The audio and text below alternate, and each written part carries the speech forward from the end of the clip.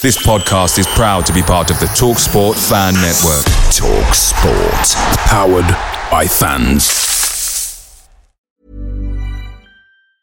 It's that time of the year. Your vacation is coming up. You can already hear the beach waves, feel the warm breeze, relax, and think about work. You really, really want it all to work out while you're away. Monday.com gives you and the team that peace of mind. When all work is on one platform and everyone's in sync, things just flow. Wherever you are, tap the banner to go to Monday.com.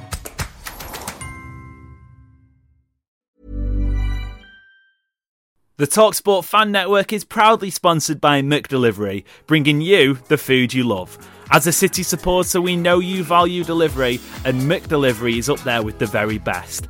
You'll always be winning with McDelivery because just like Kevin De Bruyne, McDelivery puts your order right on a plate. So the only thing left to say is, are you in? Order now on the McDonald's app, and you can also get rewards points delivered as well. So that ordering today means some tasty rewards for you tomorrow. Only via the app at participating restaurants. 18 plus, rewards registration required, points only on menu items, delivery fee and terms apply. See mcdonalds.com.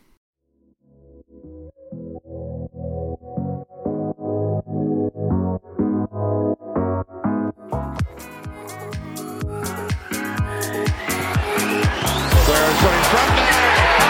Found the goal to keep this extraordinary run going. Sergio Aguero. Unbelievable. Manchester United 1, Manchester City 6. It's 2 for Dzeko. Tottenham Hotspur 3, Manchester City 4. They have made the impossible possible. Hello and welcome back to the City Report podcast. I am Amos Murphy. I'm Adam Booker. Just speaking, literally just before we press record, how old and fragile I feel I'm getting. This week, I had a decent week. It wasn't a bad week, but this week, I think it was Thursday, got out of the shower, just went to dry my hair a little bit with the towel. Nothing too much. Usually do 10 seconds or so, and then just let it dry normally. And I did my back, popped out. That was me done for the day. I did not move the whole day.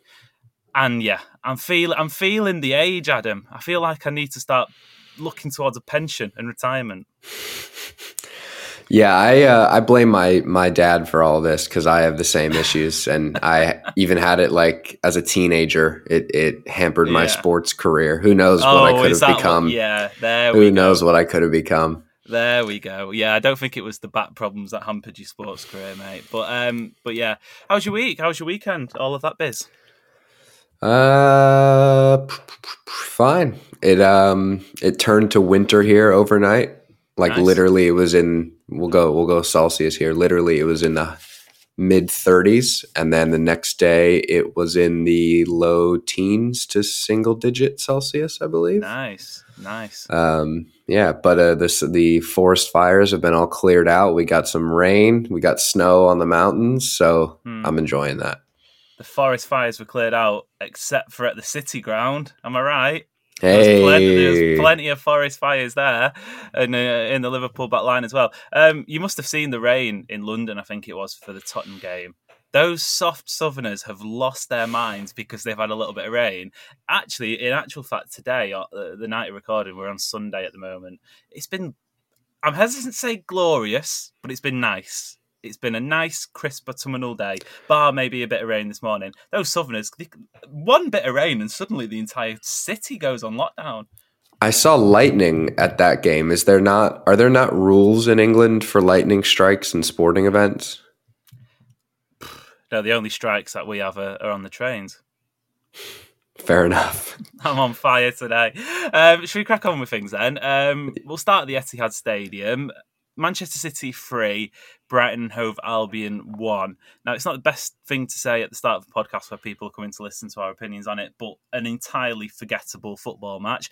Hey-ho, there are a couple of things that we shall talk about from it. Start off with the double from Erling Haaland. I have to say, in the current environment, in the current context, I was mightily surprised that first goal stood. Not because I thought it was a foul, but just given the sort of decisions we've seen. Last weekend, yes, it was a foul from Haaland on the shirt, but, in terms of the context of the game, and it was a little bit similar at the Etihad Stadium in that first half against Brighton. The referee was allowing stuff to go on. I was mightily surprised VAR didn't overturn that first Haaland goal. Being said, what a goal it was, and a perfect example of his bullish centre-forward play. It was, and I don't actually think this game was that forgettable. I'll give my reasoning later on, but yeah, that goal, I think Haaland kind of got the benefit of the doubt from the referee and the VAR. They probably thought it's Haaland. That probably he didn't use much force to do that. He just kind of had to look at the defender, and they kind of just cower and fall over. Whereas maybe if that was we'll say a more normal human being knocking over the defender like that, then they'd probably think, they probably had to use excessive force for that. Let's whistle for the foul. Yeah. Certainly. I mean, if it was Julian Alvarez, then there'd been massive questions about how a man who's probably the same size of a Smurf would be able to knock over. I think it was Lewis Dunk, but obviously. But saying that, even looking back now, I'm not saying it's a foul, but even looking back now, I can see there's a bit of it's no more than a shoulder barge, and obviously the centre half is a good few inches smaller than Erling Haaland's 6'4" frame. But even still, I'm thinking, I've seen goals this season disallowed for less. That's all I'm saying. And if it had been ruled out, he'd have been punished for being strong, basically, or existing. But even still, I'm like, interesting one that. Yeah, I'm glad they gave it, because I don't like to see big guys get penalized for just being stronger than everybody else. I think that from personal experience. I have this issue in my five-a-side team. I'm just so much bigger than everybody, and I just bully everybody physically that I never get the rub of the green. But no, I'm glad, because that's something that's always kind of bothered me about modern day football is the stronger you are, it seems the more liable you are to commit fouls, which I don't think those should correlate. Justice for the strong men. You didn't mention that you were rightly too strong in your five-side games, but they were against 5-year-olds, so maybe that explains why you were pushing them off the ball and booting them away. But you can tell how happy he is to score goals, and I know it's a simple take and stuff that's been said before, but it was a little bit of a quiet week for him, really, wasn't it? He blanked at Anfield last weekend. Didn't really have a sniff, bar a few half shots from the edge of the box in that game. Obviously, no City midweek game for the first time since, God, I don't know, I can't remember. It's been that long. Every other team in the Premier League in action. And then, what was it, about half an hour or so in, 20 minutes in, gets that goal, loving it, backs it up with a penalty. And that felt like, with Riyad Mahrez on the pitch, that felt like the changing of the guards for Man City's penalty take. Obviously, Mahrez missed in Copenhagen. Haaland wasn't on the pitch at that time, so we don't know who'd have taken it. But with the two of them on the pitch, no doubt about it, Haaland had the ball in his hand straight away. And conviction was unbelievable. Slotted it.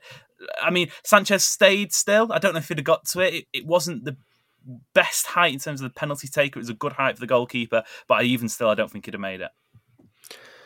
Yeah, I think that matter settled.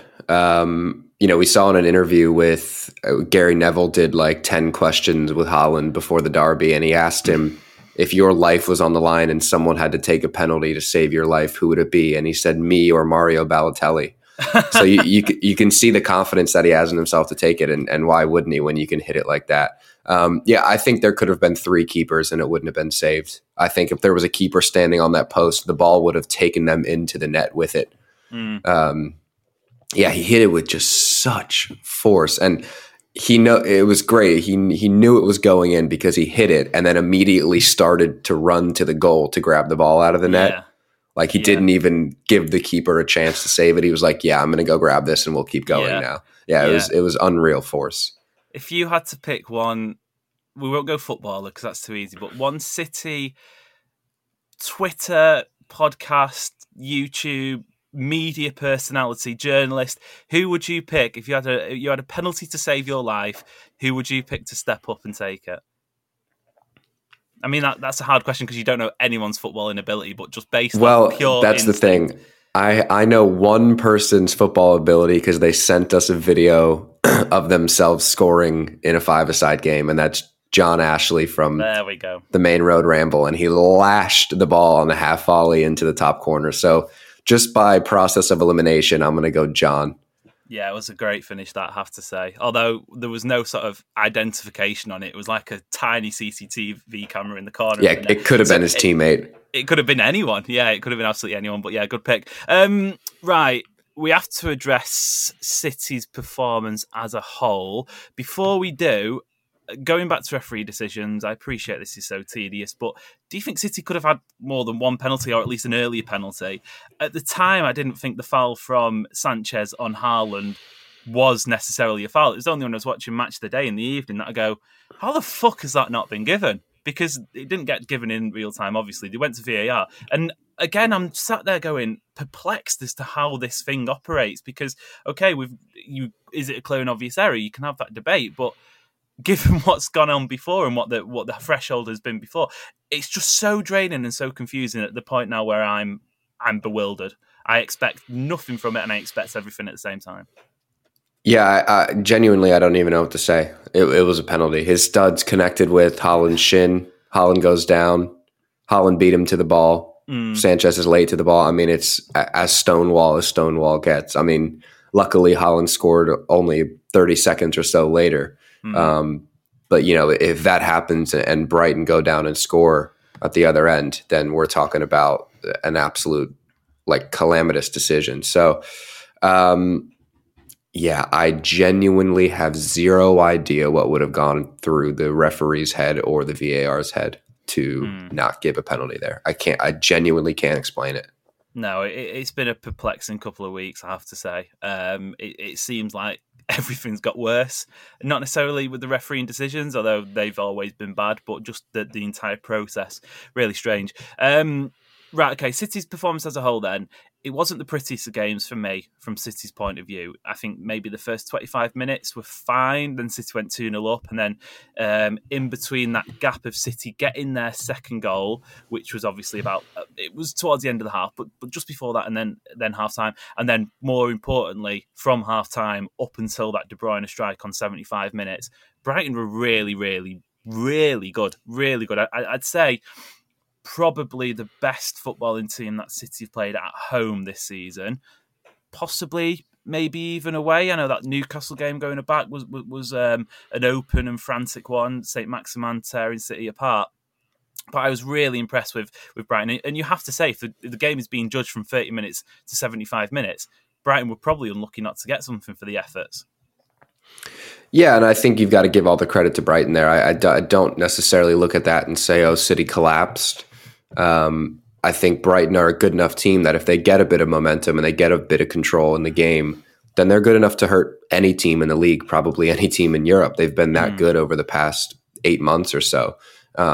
We saw what they did to Liverpool at Anfield and at home as well. They play that way. So I thought it was actually extremely resilient of City to survive that kind of onslaught for a bit, come out on the other side, score a wonder goal and put the game to bed. And then it's, just normal service resumed after that. So yeah, I wasn't too concerned about it. I thought Brighton were really good on the day, and they did what Southampton did last year to City in both games, in which obviously City didn't win either. And that was, they shut off the supply balls from Ederson really, really well. They basically had a front four that was man marking everybody in the front four, and Ederson had no options but to go long. And obviously we saw how that worked out. I think that this is one of those games, and it's become an absolute City cliche at this point. This is one of those games that City don't get a result last season because they don't have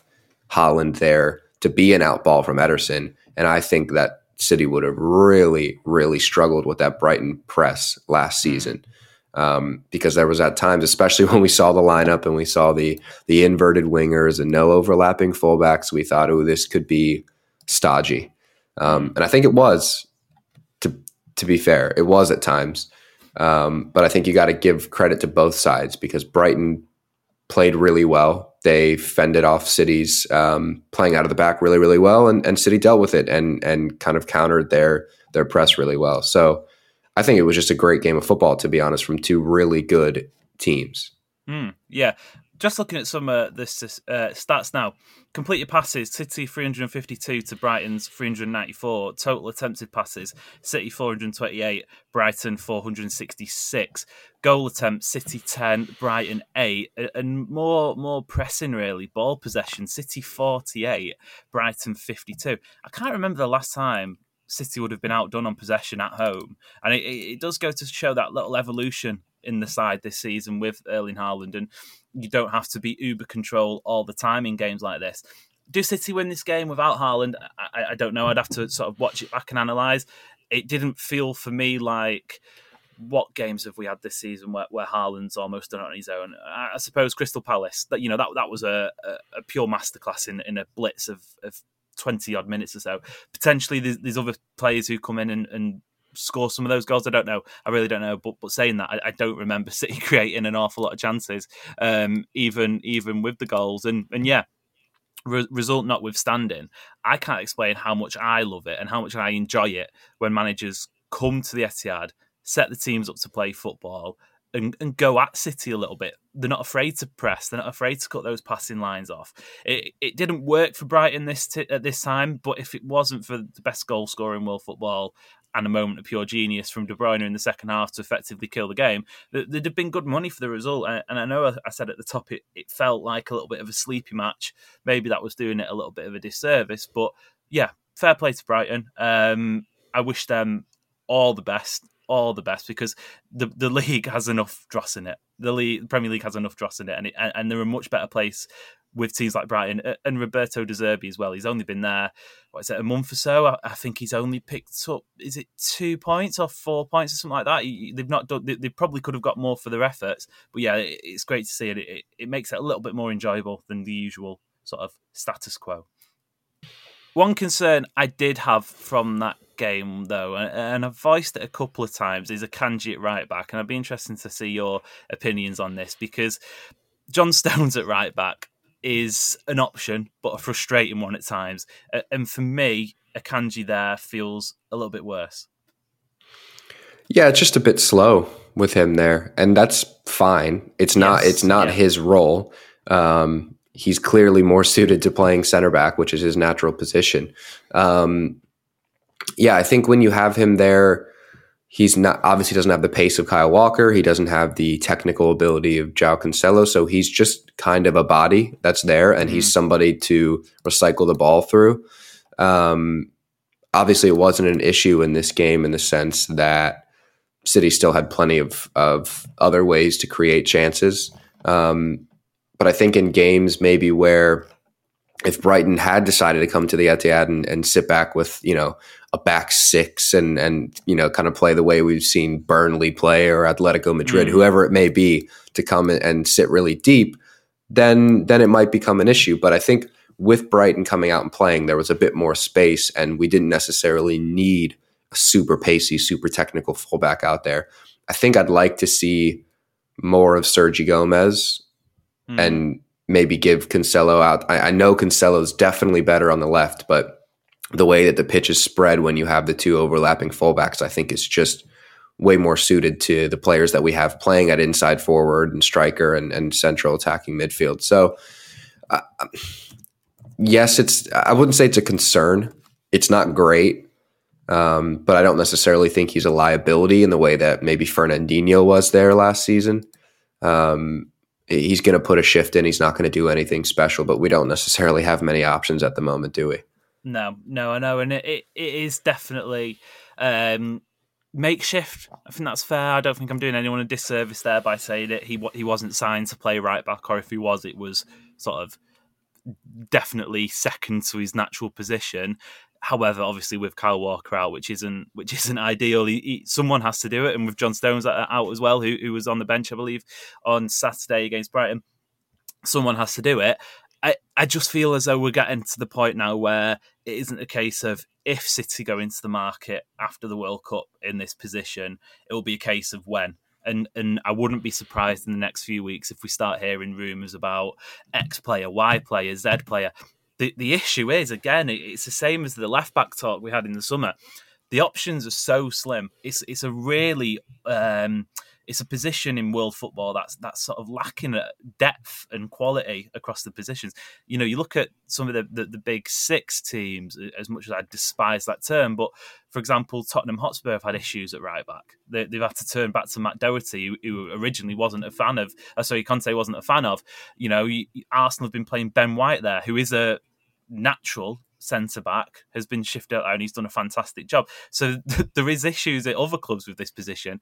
I just don't know where City go. You've mentioned in the past Pedro Porro, but again, for me, if that was going to happen, it would have happened. Whether or not City look back and go, perhaps now is the time, I don't know, but it feels like it's so in need of a little bit of change, because bar Cancelo coming in, he's obviously gone out to the left back. Kyle Walker was the last player purchased to play that position. Yeah, and I wonder if, you know, we've seen guys like Joshua Wilson-Esperand on the bench. I wonder if Pep maybe starts to bed them in a little bit more, players like that. I'm not quite sure. You're right that the options around Europe are pretty slim at the moment. I think the goal, right, is to find kind of another Danilo. I thought Danilo was the perfect player for what City need right now, which is another kind of Swiss Army knife fullback. He can play on both sides well. He's not anything special, but he's not going to be a liability. He's going to put a shift in. I think Cancelo really, wasn't it, when he came in? They were like for like in a way, but it's got to a point now where Cancelo's not good enough to take Kyle Walker's place on the right, but is good enough to play left back. Do you know what? Give Danilo a bell. Get him back. Juventus are in free fall. Go on, tell him to come home. Listen, I loved Danilo. I genuinely loved Danilo. Yeah, maybe the only person who's ever said that sentence, but he was great. He was great. When he was needed, he did well. And he was a passion merchant as well, a little bit like Cancelo. He loved it. The fella loved it.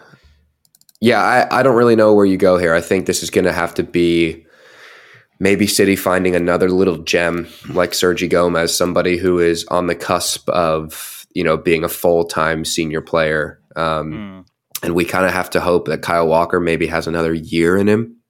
It's not looking great with the way the season started even before his injury.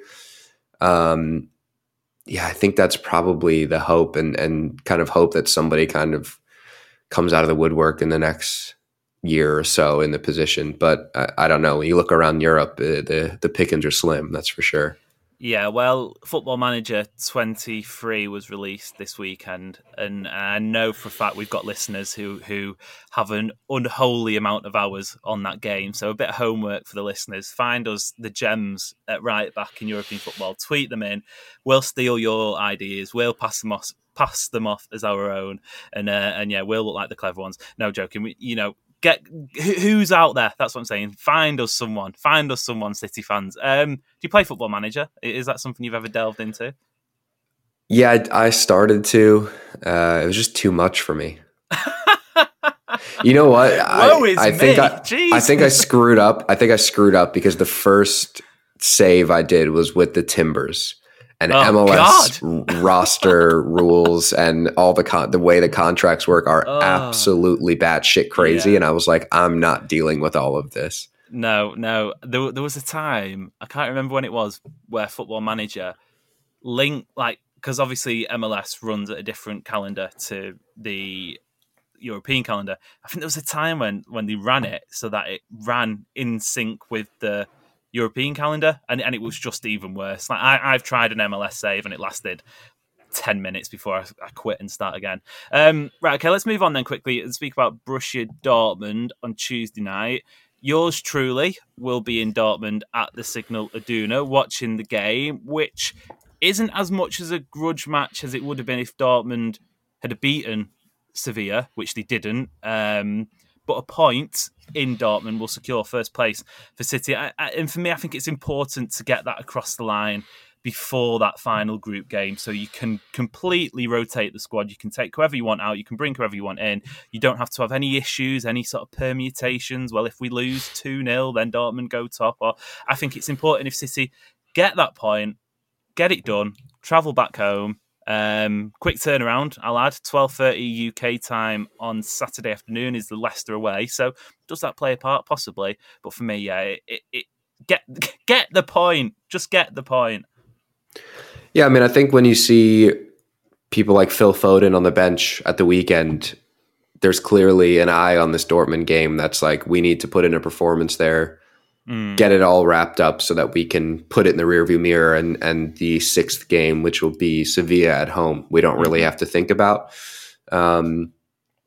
Yeah, and when you look at the way that the rest of the groups are shaping up, I mean, I don't often believe in the whole winning the group is the most important, because I think that sometimes you can get screwed by winning the group, and sometimes there's some rogue second place teams. But when you look at the teams in second around the rest of the groups right now, you know, you've got Benfica, Leipzig, Salzburg, Marseille. It's looking a bit better than the teams in first. So I think this year, more than years in the past, it's pretty important to get that first place and get a kind of better round of 16 draw. But I think for the most important thing is to make that Sevilla game a dead rubber, just to be able to rest some guys, because the calendar's still unrelenting up until the World Cup.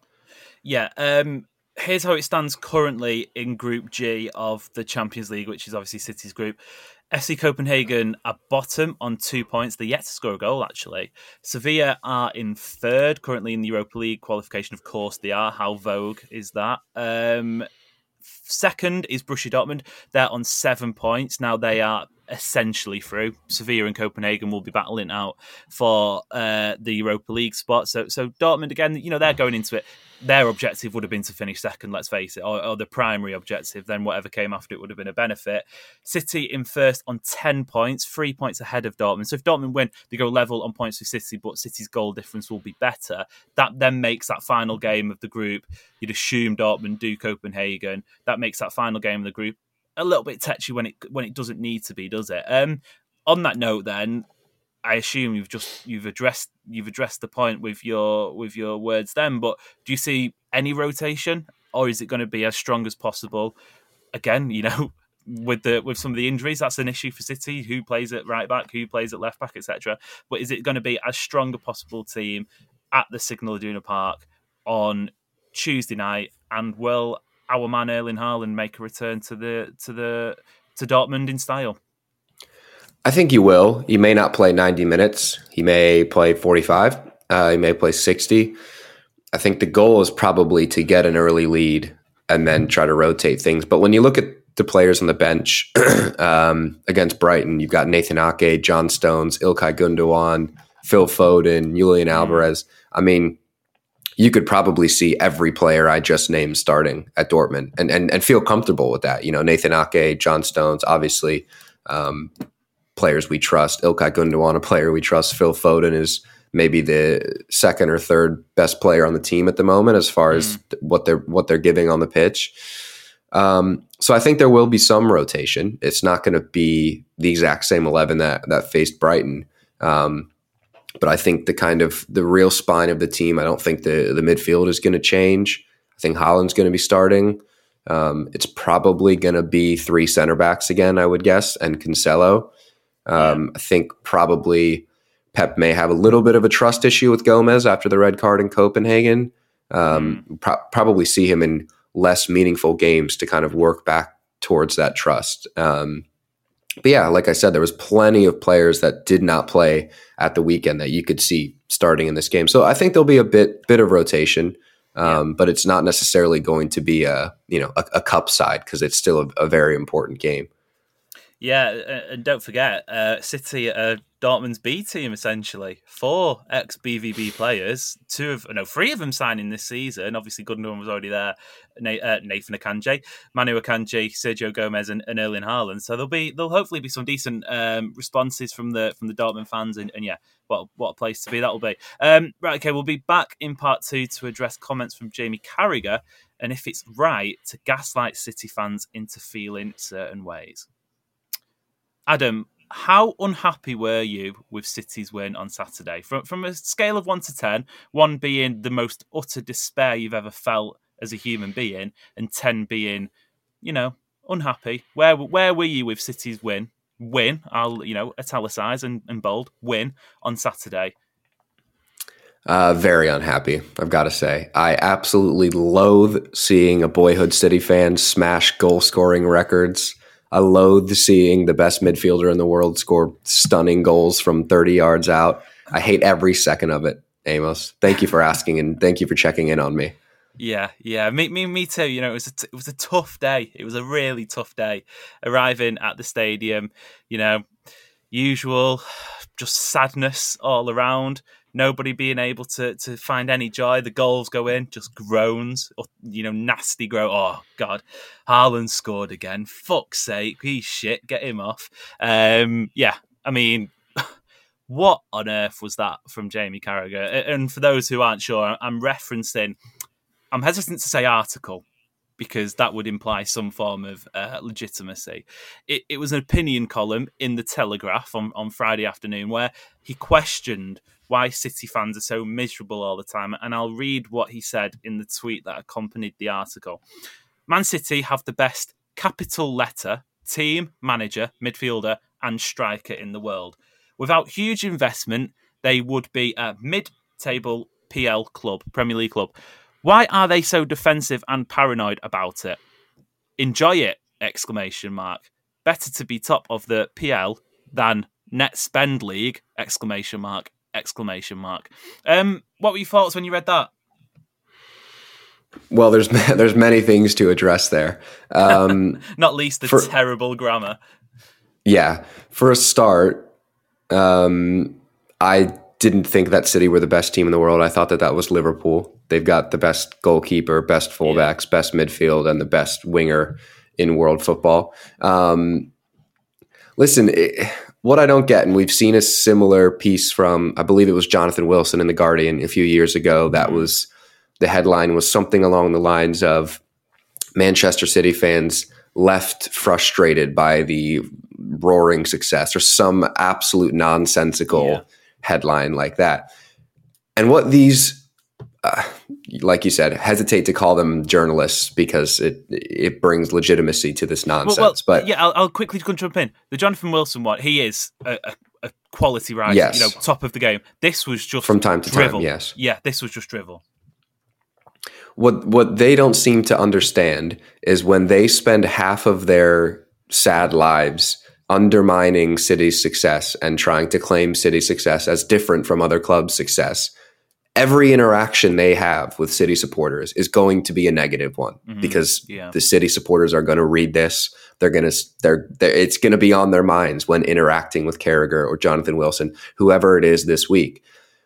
If my neighbor comes outside and kicks my dog every single time they leave my house, my neighbors probably thinks I'm a grumpy piece of shit, because every time I'm around my neighbor, I'm annoyed because they keep kicking my dog. When really, I'm a perfectly happy person. Don't kick my dog, and we'd probably get along fine. So they spend their.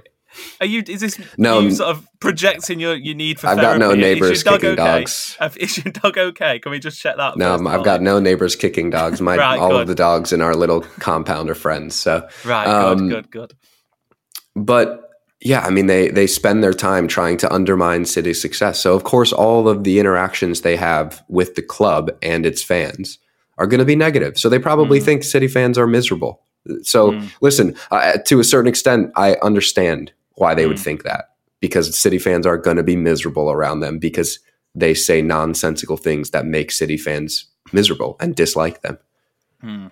I mean, if they're judging misery, then I mean, we couldn't be further from it, could we? Really, you know, us two, just, you know, joyous bundles of happiness. There's no misery ever here. No, you're spot on. Saying that though, when you did speak about dogs being kicked, my heart did sink like a submarine. So I'm really glad that all the pups in Portland are okay. But yeah, it focusing on this piece from Jamie Carragher then, because last week we addressed on the Monday show all of the elements of the toxicity surrounding City and Liverpool, sort of immediately post match and in the short build up, on the Monday. It felt by the time Tuesday rolled around and the Premier League schedule kicked back off and the fixtures were back, there would been. I still think City had issues with the way they dealt with it, publicly not condemning the Hillsborough chance was bad. But in terms of everything else, it felt like, right, okay, let's leave that behind. From everyone involved, you know, people have had their say. Let's leave it behind. Now, I understand how the media works. I understand how news cycles work. Jamie Carragher has a column every week. Some weeks he'll speak about Newcastle. Some weeks he'll speak about Tottenham, whatever it is. And that comes out on Friday. So it had been on his mind. That's what he was going to say. But it felt provocative for the wrong ways journalists write stuff. Because, we're sports writers ourselves. It'd be wrong for us to say we don't have an agenda because we're humans. We have opinions. 90% of the time we are paid to convey those opinions. However, this felt childish in a way. I think that's the only word I can use to describe it, because it felt like he was provoking a reaction on purpose. And like you say, it goes back to it. If your neighbour's kicking your dog, they're only ever going to know you as an angry person.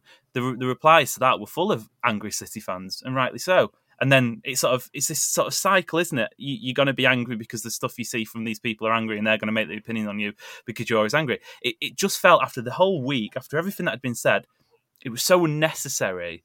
And just, I don't know, he's an esteemed professional. He's done wonders in the punditry world. I know in the US, over for you, Adam, is it Champions League nights? He's there with Thierry Henry and Michael Richards. And Kate Abdo, is it, who presents it? That's a great show. Some of the clips we don't always get to see them because of the geo-locking and whatnot. But some of the clips on that are superb. He's an esteemed professional. However, this could have been posted on, I don't know, This Is Anfield, or it probably wouldn't even be that level, because it was that sort of. It just felt like it was out of a fanzine, and it's the Telegraph newspaper, the Telegraph online section. It was bizarre. It was really bizarre. Well, that's the thing for me, right? Is it's the source, and yes, Carragher has been fine on TV here, and I don't really have issues with him on US television. But when, let's say 75-85% of your kind of professional image is the allegiance to your former club, like it is for many pundits, Gary Neville, Jamie Carragher, whoever it might be, then when you come out with negative things about clubs that have an ongoing sort of toxic feud with the club that your image is the allegiance to, it's going to get taken the wrong way. Well, not necessarily the wrong way. It's going to get taken poorly. I think that's kind of where this bothers me, is it coming from him. I totally discredit it because of kind of his image as a Liverpool supporter before he's a professional. And that's kind of the way the English media is. I understand that it's totally different here. But I think that's something that kind of rubbed me wrong. Yeah. You mentioned the differences. I suppose that's because there's, in US sports, and I say this with a lot of ignorance and not knowing the exact structure, but there isn't these sort of dynasties teams and clubs can have over it, because it's somewhat on a more level playing field. I know there's asterisks to put in there, but you don't have this Liverpool establishment who were the best team in the world for 15-20 years between the 1970s and 1990s, and United, the same. You have these sort of figures who have grown up knowing that, played at a time when it wasn't exactly the same, and then have come out at a different time in the career and gone into the media. So it is definitely in English media, there is sort of a heavy reliance on Liverpool and United selling stories. That's how it works. It's nothing to say that, it's not controversial to say that United sell more stories than City do, because of more United fans. That's how it goes. But in terms of the actual argument itself, I suppose we'll finish up by addressing it. Do you see where they're coming from? I guess I could ask the question. Do you understand where, if from the outside looking in, if you support a team who has won, 4 of the last 5 Premier League titles, in some of those seasons absolutely waltzed it, some of those, which would be a counter-argument like last season, final day drama, most weekends, in fact, every single game this season, City will be expected to win. I can't think of a team in Europe at the moment, in the Premier League, even obviously down in the Football League, in the cup competitions, where City won't go into it as favourites. Is that how football should be? Is that a natural sort of feeling, a natural way to support a football club, or should there be more jeopardy in it? That's a bit of a loaded question. Would it be nicer if football had more parity? Yes. Would it be nicer if more games had more jeopardy? Yes. I think in this very specific situation where there have been multiple quote unquote professionals that have labeled City fans as unhappy because the success is never ending. I think those people are underestimating the amount of hate that sports fans have in their heart.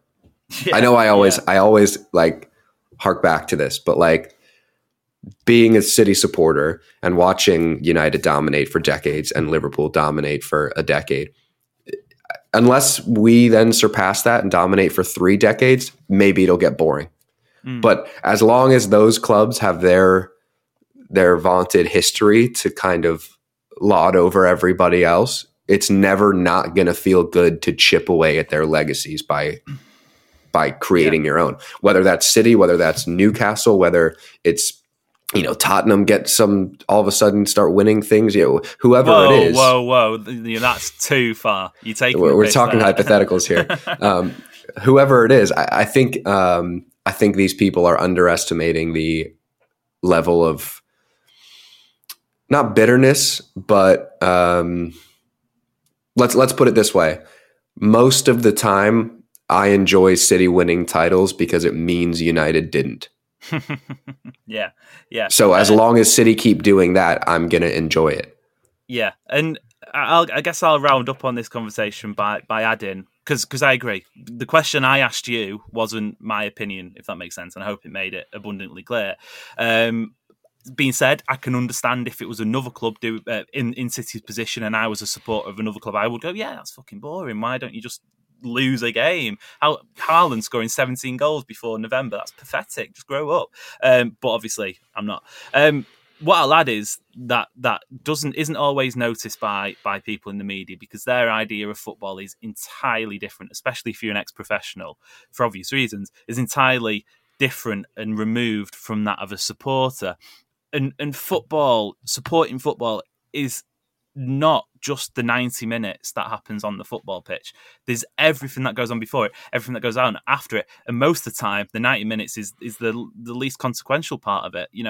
For example, by the time this goes out, I'll be on a flight over to Germany with my girlfriend going to watch City play Dortmund. That whole sort of 3 days we're away is surrounded, it's sort of focused around the football, but it's not, it's more than that. And that's because of City's success. I'm making memories because of City's success. I've been next to my dad when City have not lifted, but won 6 Premier League titles. I couldn't have imagined a world where I was growing up as one of 2 City fans in school, a world where City would have come close to 1.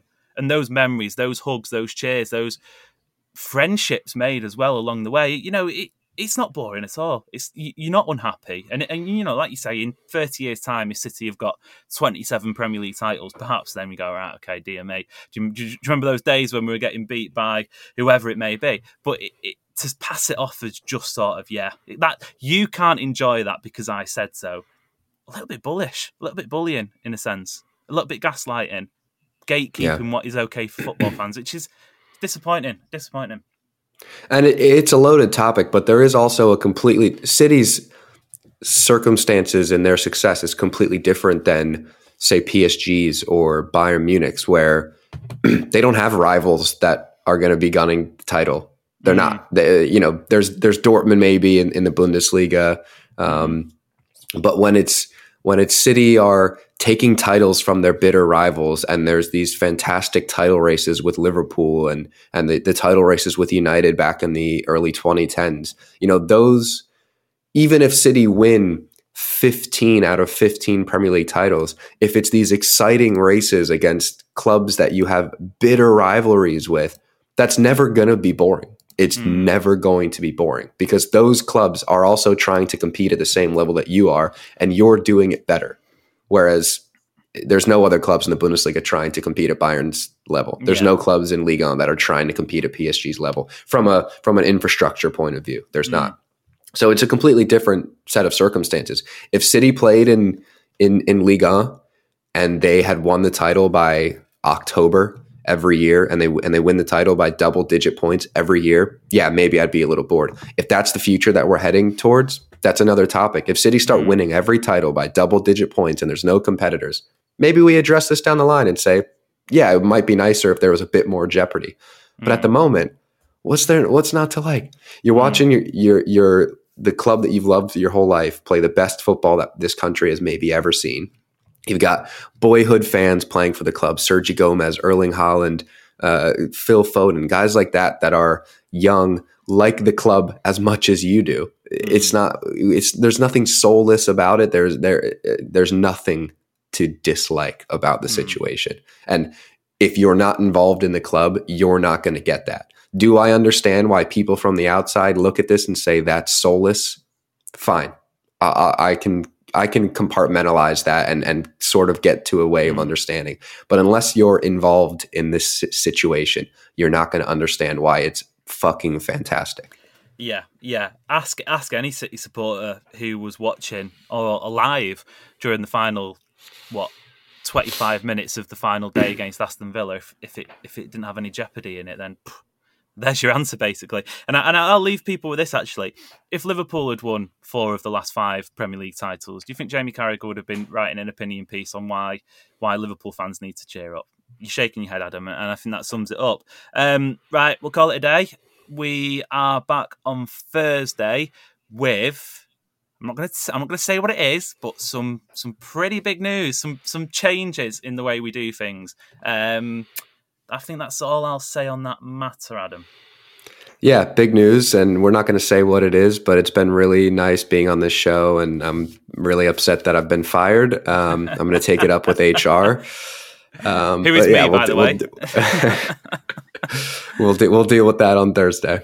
Yeah. Applications are open now, by the way. No, he's not been fired yet, I will add. Yeah. Right, Adam, that'll do. Anything else to add? No, sir. Fantastic. Nothing else from my end either. As always, like, follow, subscribe, all of that. Share this podcast around. Send it to your mates. Send it to your mum. Send it to your gardener. Now, if anyone does that, I will PayPal them £1. Until next time, it's been an absolute pleasure. See you later.